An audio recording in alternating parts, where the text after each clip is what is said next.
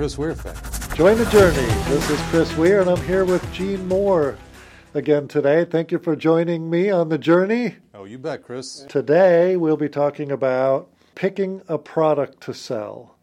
Once again, our objective is to help you understand what the questions are, as the answers are often different for everyone. So what we're trying to figure out today is if you're entering into a field, in this case, and most often our program leans towards insurance, we're talking about if you are becoming an insurance agent, how do you decide what product to sell?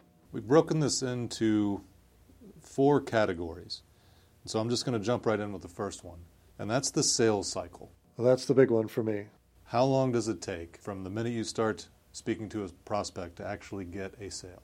Well, in the sales cycle, as an example, if you're an agent selling an annuity product, you're probably going to have to call on that same customer 3, 4, 5 times. It may take a few months to close the sale.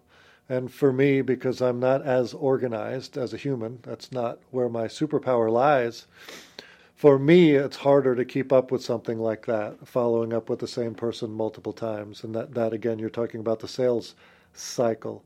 For me, if I were selling a final expense product, a Medicare or a Medicare supplement, those are typically 1 or 2 call closes. So for my personality, I would do better on something that has a shorter sales cycle than a longer sales cycle. I agree. I'm the same way. I don't think I could work on something for months. And a bigger ticket item will generally take longer to sell.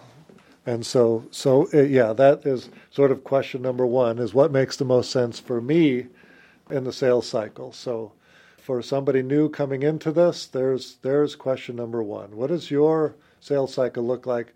Are you willing to make multiple connections, contacts with somebody before that sale occurs? And for a lot of people, that's yes. Just for me, it's no. Gene, what's the second one on the list there? Commission structure and residual income. Okay, well, that's huge, because what we're talking about there is, again, if it's an annuity, you're chasing a bigger sale. And for a lot of people, chasing a high net worth customer is where they want to be. I would say a lot of people would rather sell to a high net worth person. The annuity product pays off in one lump sum, and there's no renewal. There's no residual income. So there's nothing wrong with that. It's just a question you have to ask yourself. In the Medicare world, shorter sales cycle and renewals. So you're building a client base. Obviously, you're always building a client base, but in the Medicare world, you're building a client base, you're building renewals, and the commission on the front end is less important than it is on the annuity. So you're making more Medicare sales more often. The annuity sale, being the longer sales cycle, comes with a bigger commission, but no renewal. So again, that's the question you're asking yourself. Are we really building renewals, or are we out looking for those bigger sales? Where would you sit? The quick answer for me is that I would rather have the residual. I'd rather have a customer base. I'd rather have a residual far out into the future with a smaller upfront commission. And that's my easy answer. Sure. I think an agent that's been doing this for a long time would think this is silly, because you would want both. But we're talking about somebody that's newer. We're not talking about an agent that's been doing this for a multitude of years and already has a client base. We're talking about from scratch. Of course, you'd love to have a mixture of both, but starting out, because I naturally like people, it's easy for me to talk to people. I'd rather make more sales in a renewal-based environment in the beginning, and I'm not afraid of providing a high level of service. And that's what comes with the Medicare and the health insurance component is more service and maintenance for each customer than there would be with the annuity. There is service with the annuity. It's just much smaller, less frequent. So what is the next one on our list? Maintenance. It's maintenance.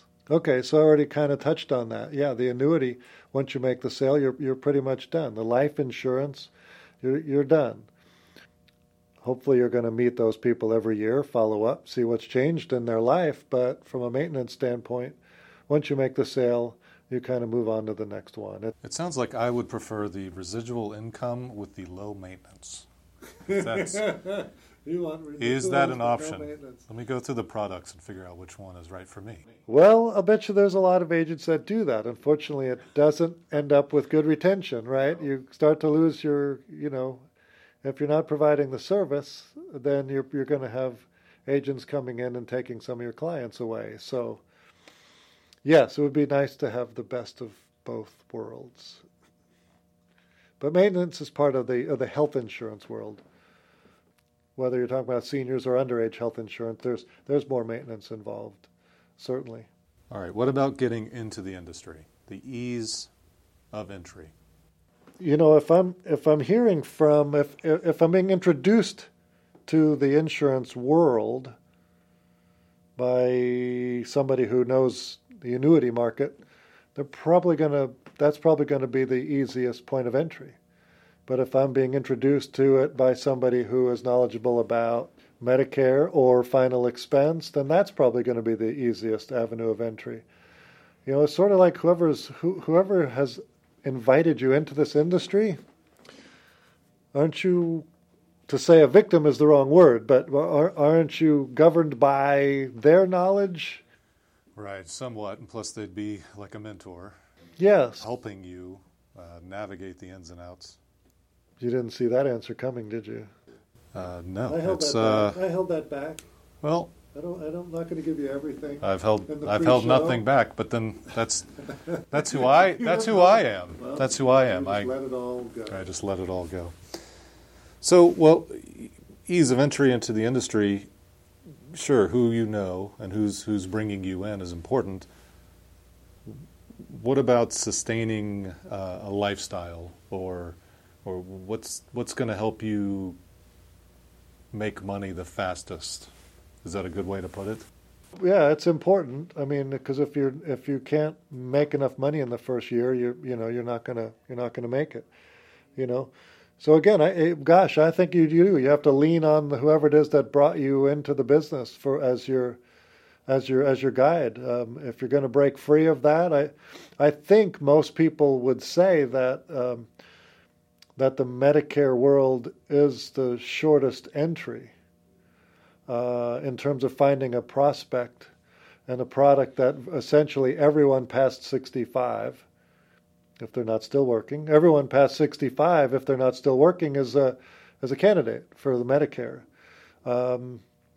That's low income for Medicare Advantage, middle income, Med Sup, or even the higher income. So I think the prospects are more abundant when you're talking about a Medicare product to include dental and cancer and the Med Advantage and the indemnity add-ons, all of that stuff. So the shortest entry and the easiest way in terms of marketing, I think would have to be Medicare. But if you don't happen to be brought into the business by somebody who is doing that, then that becomes then you start looking for a different mentor. And choosing a mentor in the Medicare world or choosing a broker, well, I would have to tell you that's a different episode. That's not for this episode. But for me, how are you going to choose a product to sell? The questions are, what's going to be the easiest entry point for you based on maybe who brought you in? What is your personal sales cycle? I mean, can you keep organized enough to call on somebody 5 or 6 times before you close a sale? Whether it's an annuity, leaving the insurance market, you might be a realtor. The bigger sales just take a longer sales cycle. They take longer to close. So what's your personality? What makes the most sense for you? And then the other question is, are you looking to build a client base built on renewals and service? Or are you looking to work more potentially with the high net worth group and you're only going to make a few sales a year and that matches your personality, the commissions are higher and you don't have the service component? Those are the questions you should be asking yourself when you're trying to decide what product to sell. That's it. Are you amazed? Yes. Well, Chris, I got some listener mail, and I just wanted to read one of these for you. Hey guys, I've been listening to your podcast for some time now and really enjoying it. Gene is a wealth of knowledge and brings many refreshing perspectives to the show. Chris, you are good too. Sincerely, Anonymous. Anonymous? You wrote that? I'm quite sure I did not. Anyway, was that Liz? I want you to... Your wife send you that? Guys, keep sending us all of your mail, all of the fan mail. Please keep sending in your compliments as well as your suggestions on how Chris can improve. Very good. So thank you, everybody. Thank you for joining the journey today. There's one more set of questions you have to ask yourself as you head down the journey. Remember, if you like what you hear, make sure to subscribe to the podcast. Thank you.